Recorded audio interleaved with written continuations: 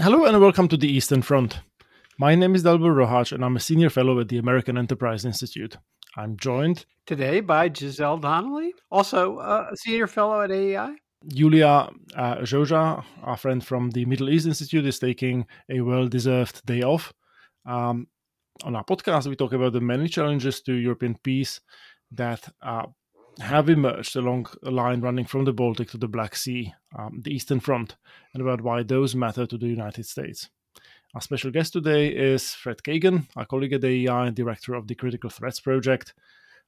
If you enjoyed this episode, please consider subscribing, rating, and reviewing us on Apple Podcasts, Spotify, or wherever you get your podcasts. Thank you. I want to first turn to you, Giselle, for your thoughts about the developments on the Eastern Front in Ukraine. The war seems to be getting more brutal.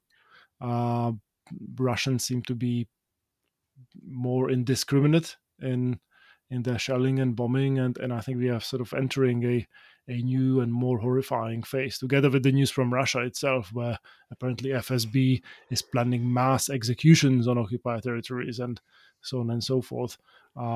To me, this has been a rather gloomy morning, so I hope I'll hear something to cheer me up a little bit. Well, I don't think you'll get it from me, alas, Dalibor. I've been using this line for our last couple of podcasts, but Kharkiv and Kyiv seem very much to be getting the Grozny treatment, measured by constant and indiscriminate artillery barrages. And we have heard reports of the use of thermobaric weapons, fuel air explosives. I'll just briefly, before we turn to Fred, who's much more on top of this than I, one thing that caught my eye this morning, and it was just a Twitter hit, so I don't know whether it's true, was that the Russians had attacked a Romanian cargo ship, or hijacked it, apparently with the intent to use it as a supply vessel for operations, landing operations on the Black Sea coast. Again, I don't know whether that's true, but I guess my takeaway would be this has always been a much larger war than we have comprehended, and maybe that even President Biden wants to believe at this point. So when we say there's worse to come, I think there's much worse to come. But let us turn to Fred for his summary update of the state of play, and then we can go back to speculating about how miserable this is going to be. Fred, please educate us. Giselle, you're ruining my limited optimism, which has come from watching the repeated and stunning Russian failures to overpower the Ukrainian military conventionally. I'll talk about that a little bit, but then I agree with you that I don't see how Putin can just accept that defeat, and I do think that if the Ukrainians actually are successful in beating off the conventional ground attacks on Kyiv, especially, Putin is at least as likely to escalate in various ways as he is to try to back down.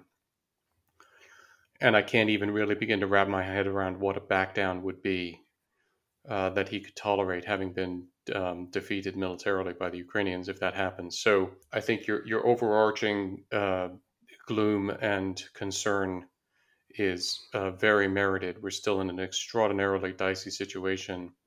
And of course, the Russians are doing absolutely horrific things to Ukrainian people and to the innocent country of Ukraine.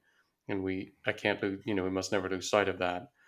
Nor can I lose sight of the reality that if you just do your basic net assessment of troops and tanks and tubes and stuff on one side and the other, you would still have to bet on Putin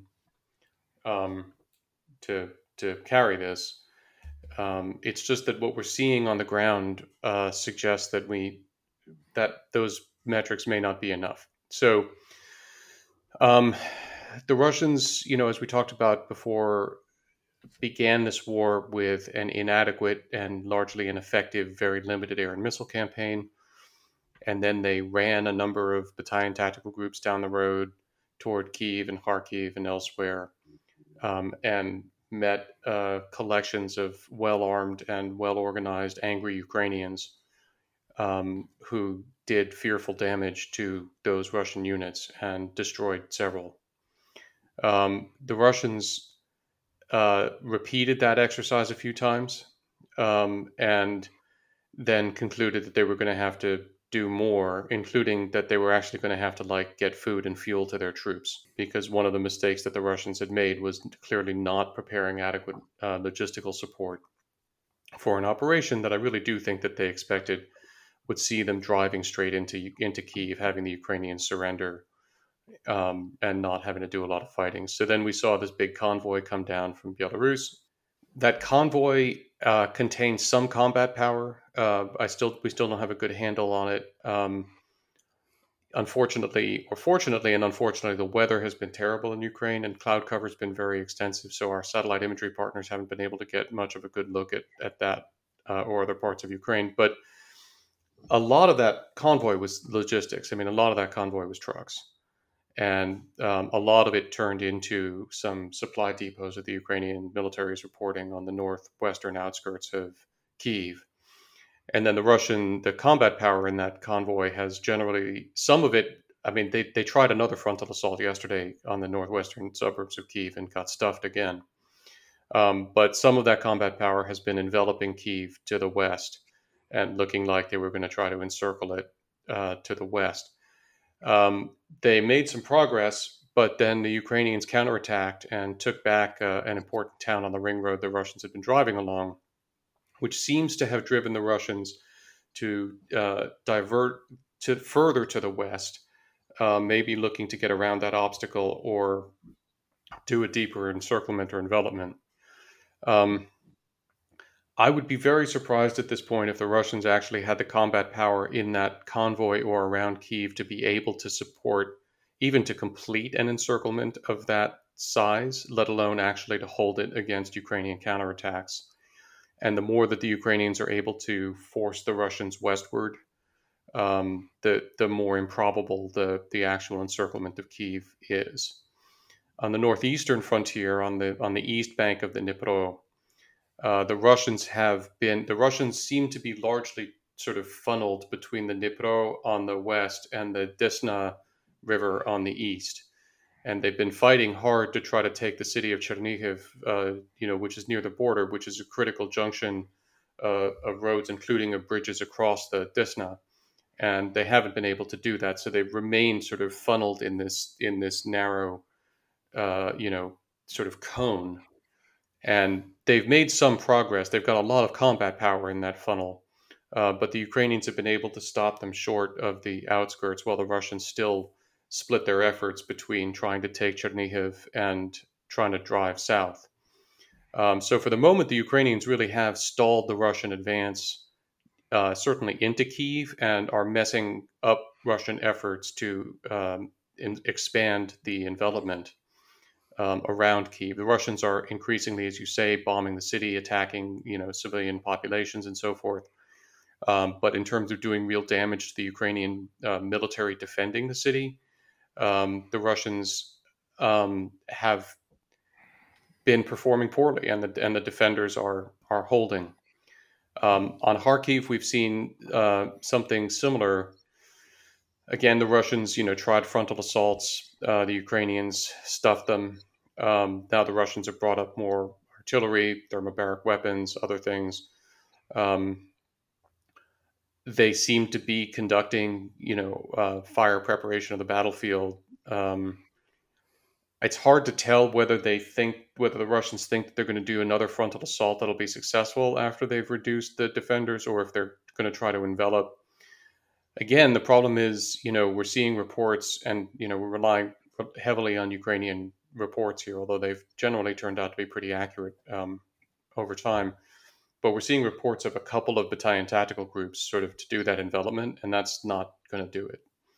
So I think we're definitely in danger of seeing, Kharkiv destroyed by fire. But the prospect of an imminent Russian sort of seizure on the ground of the city still seems pretty remote. In the south, in the south as elsewhere, Giselle, I'm going to put it this way. I mean, the Russians have conducted this campaign in a way that would have gotten majors kicked out of any decent general staff academy anywhere. So having made a very successful and rapid push north from Crimea and gotten a lot of combat power across the isthmus, the Russians then used it to attack along three diverging axes of advance. And, so they drove west and they've been trying to take Kherson for days. I don't know what the current status is. They seem not to have taken it completely, and they certainly haven't consolidated, which is a problem because that seems to have held up their advance further west toward Mykolaiv and Odessa. They also drove north toward Zaporizhia, which was really worrying me a lot a few days ago, because if you imagine, a pincer movement from Kharkiv south, to Dnipro, and from Crimea north to Zaporizhia, then they could sort of trap a big part of the Ukrainian military in the east. But the guys around Zaporizhia, which is not a small city and would be a major obstacle in itself, those guys seem largely to have stalled out as well. So that's just seems to be kind of there. And then they put a lot of combat power headed east. And, the bad news is that they've encircled Mariupol and they're destroying it. And I think that they very likely will destroy it. Which is, I can't possibly understate the tragedy for the people of Mariupol and the people of Ukraine. From a military perspective, it's a pretty stupid thing for the Russians to be doing. I've been racking my brains trying to sort of make it make sense as to why that's worth that much combat power at this time. And the only thing that I could come up with really is that it would open a high-speed axis of advance for the Russian forces around Rostov to sort of then drive down the coast and maybe reinforce a drive on Zaporizhia or something else. It's a weird thing to do, though, because those guys could just as well drive over the Kerch Bridge and come up through Crimea. So I don't know why you would bother to have this big fight for Mariupol. And where would they get the combat power to do all these second and third stage? They would be all major offensives, right? They will all be major offensives. Absolutely. So I have a related question, which is, what's your sense of the sort of share of Russian forces that have already been committed to fighting? What are they keeping in reserve, so to speak? And if they were to bring in additional forces from elsewhere in Russia, like what would be the time frames on such things? This is clearly not going according to plan. Well, Putin just told. Well, hang on a second, Dalibor. I mean, Putin told Macron that it's exactly on plan. I mean, you need to stay up to date on this stuff. No, you're right. Of course, and Bill Raggio agrees. It isn't. No, look, you're right. I don't know. I mean, now we're seeing people saying 75-80% of the forces that they'd concentrated have been committed. I mean, just sort of counting BTGs and looking at it, that sounds plausible to me.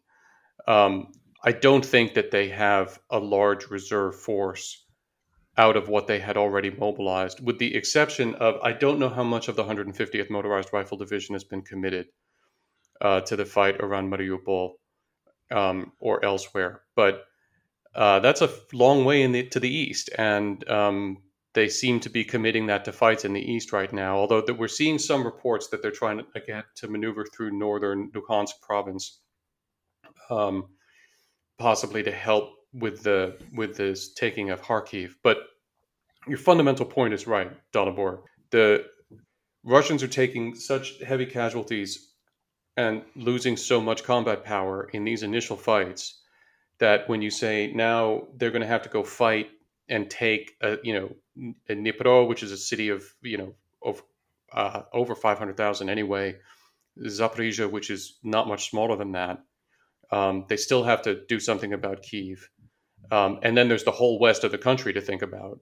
Um, either to block it in some way or to take it. If heaven help the Russians, they think they're going to go now, fight and take Lviv and Ivano-Frankivsk. And they haven't, of course, even brought up any kind of serious effort against Odessa, which there are forces that are presumably in reserve in the sense that the naval infantry, I don't think, in the south has been fully committed. I think the weather has been too bad, I'm hearing, for them to really try to do a lot of naval landings. If I were the Russian officers, I would be reluctant to try to do naval landings around Odessa before I'd really secured a ground line of communication to get there. And so if they do that, we could see fights against. So there are some sort of, in certain areas, there are limited reserves. But I don't think that there's some big Russian reserve force out of what was mobilized that can come down here.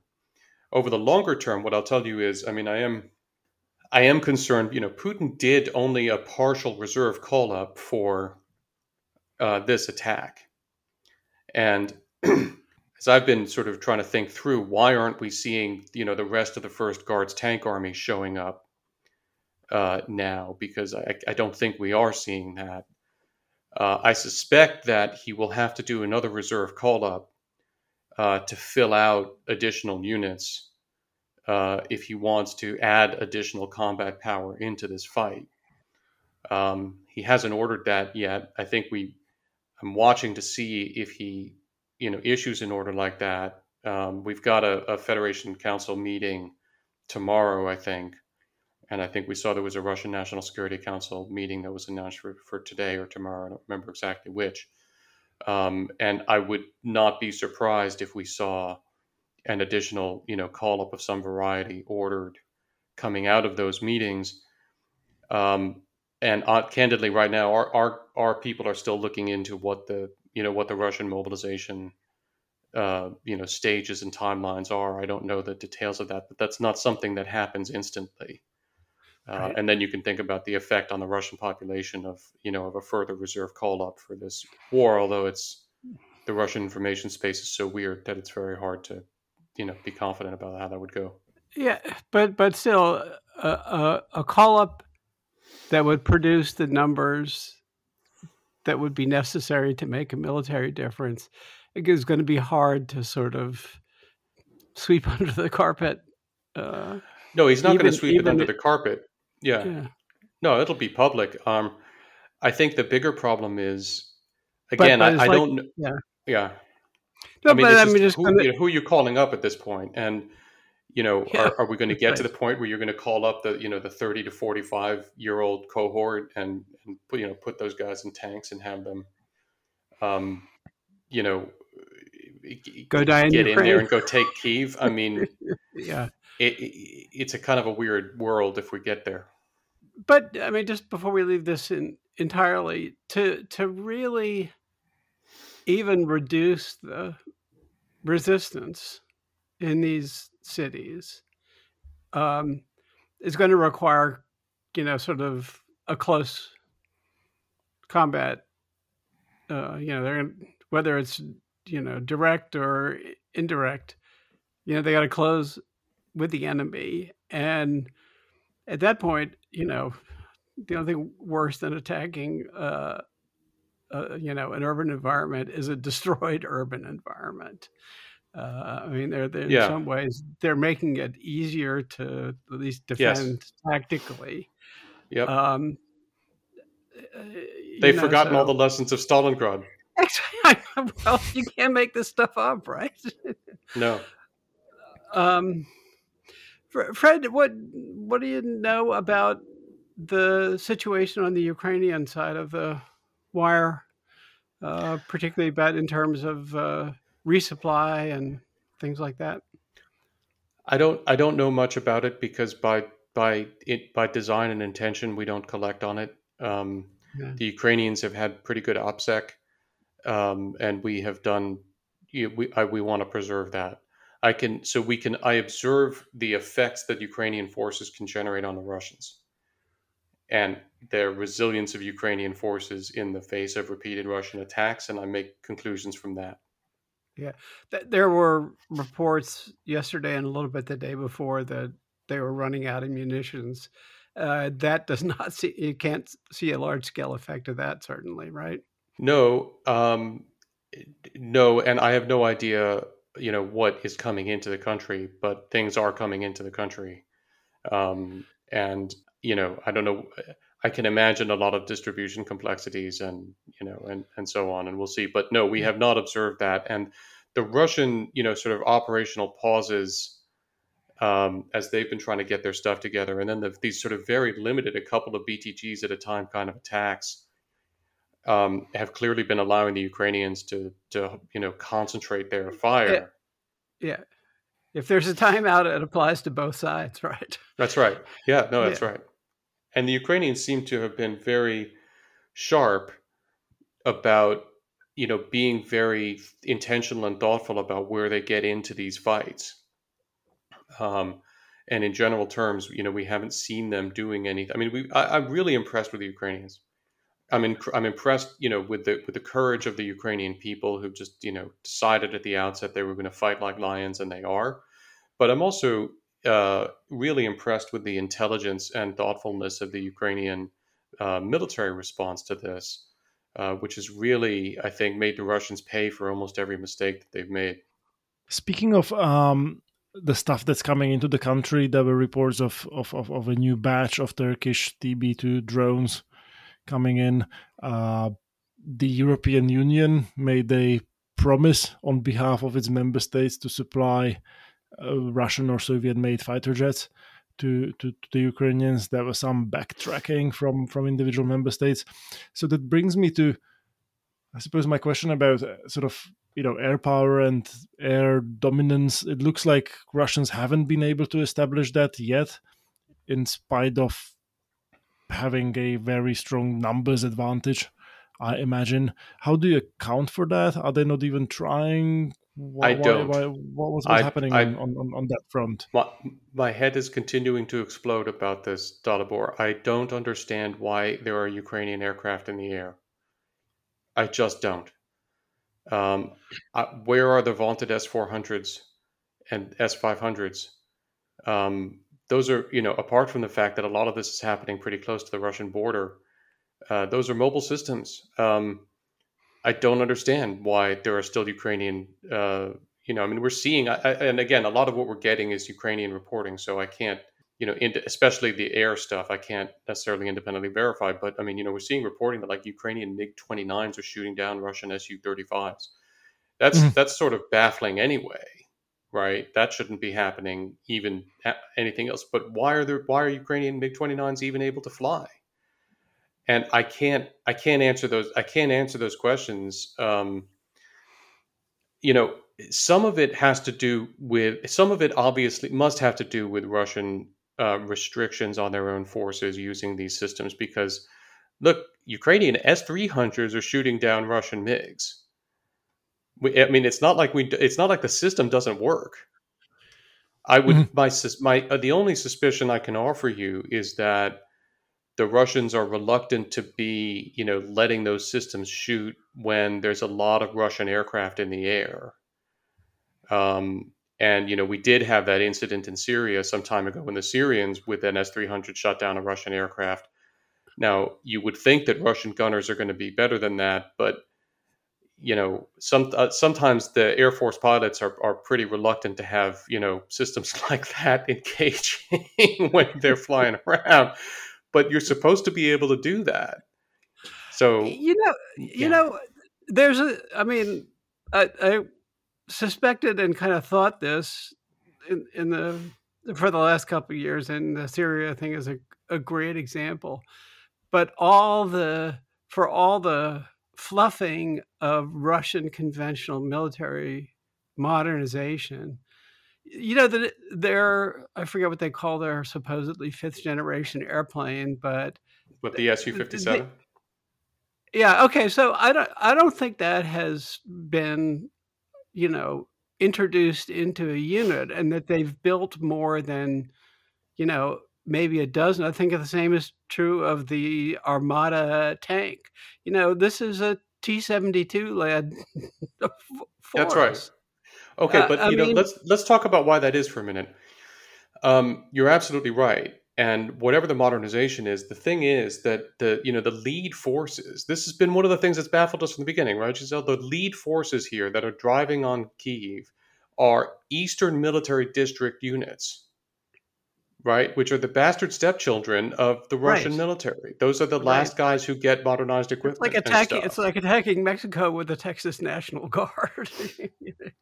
Actually, I would. It's Probably worse than bet the on the Texas National Guard in many respects. Yeah. But it's just, I mean, it was a crazy lineup. So, where are the elite, first guards tank army guys who in principle have been getting that stuff? But the one thing I do want to note, Giselle, because this is also important. Look, I'm pretty sure that the guys who were leading that long convoys move and that who led that envelopment were probably elements of the 104th Regiment of the 76th Airborne Division. That's an elite formation.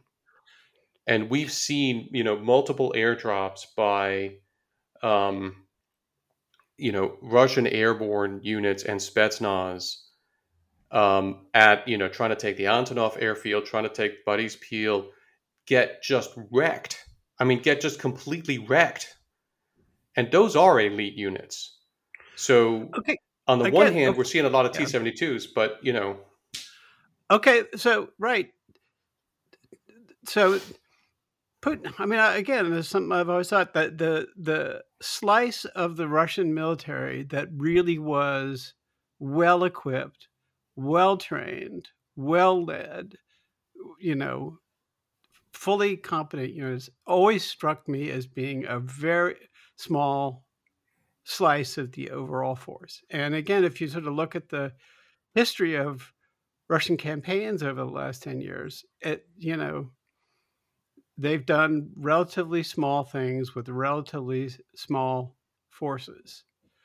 So, you just got to wonder whether they were so overconfident and at the same time really reluctant to commit,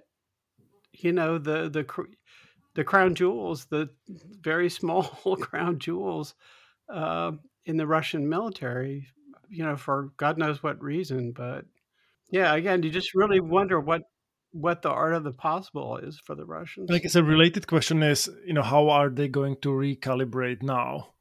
And if you were in the Kremlin, Fred, how would you sort of think about this problem going forward, so that we have a clear idea what to expect? well, geez, I mean, look, to Giselle's point, I think we definitely have a problem of scale, and people used to joke about how when the Germans invaded the Soviet Union in 1941, they forgot to look at the scale on the map. And I Right. do think that there's a similar phenomenon here that the Russians were used to an air campaign that looked about like the Syria size, and they were used to the sort of mechanized operations like they did in 2014 and 2015, where battalion tactical groups were fine, and they didn't realize that it's a whole other kind of undertaking if you're going to try to do four massive mechanized maneuver operations against big cities. You can't just blow up what you did at Debaltseve and take Kyiv with it. It doesn't work that way, and they haven't been exercising at that scale.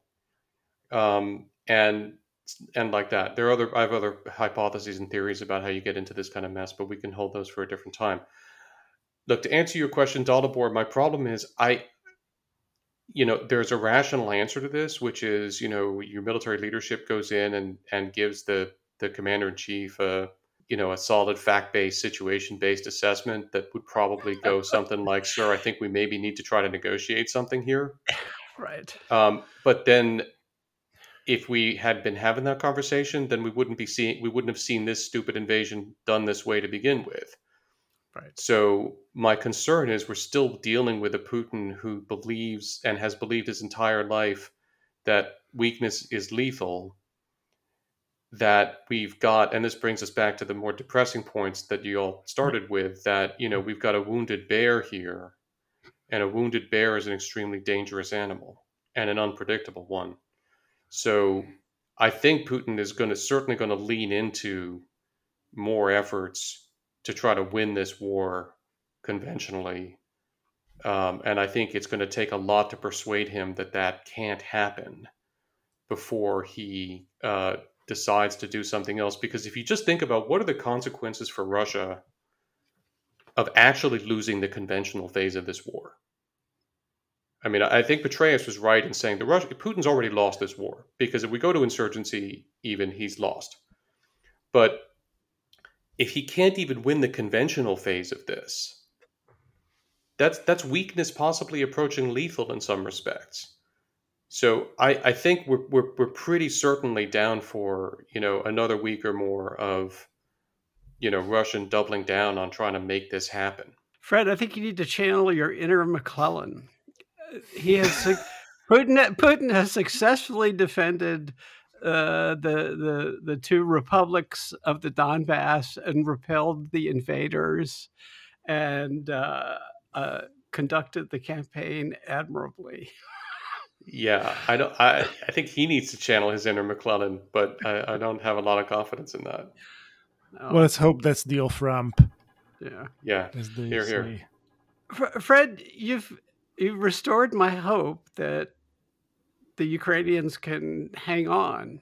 I mean, for all the bleak news and the immense size of the Russian hammer that hasn't been dropped,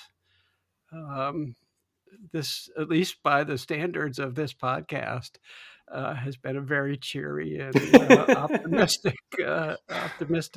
briefing. And so thank you very much for coming on. And we've been down so long, it looks like up from here. Indeed, thanks for having me. We look forward to doing it again.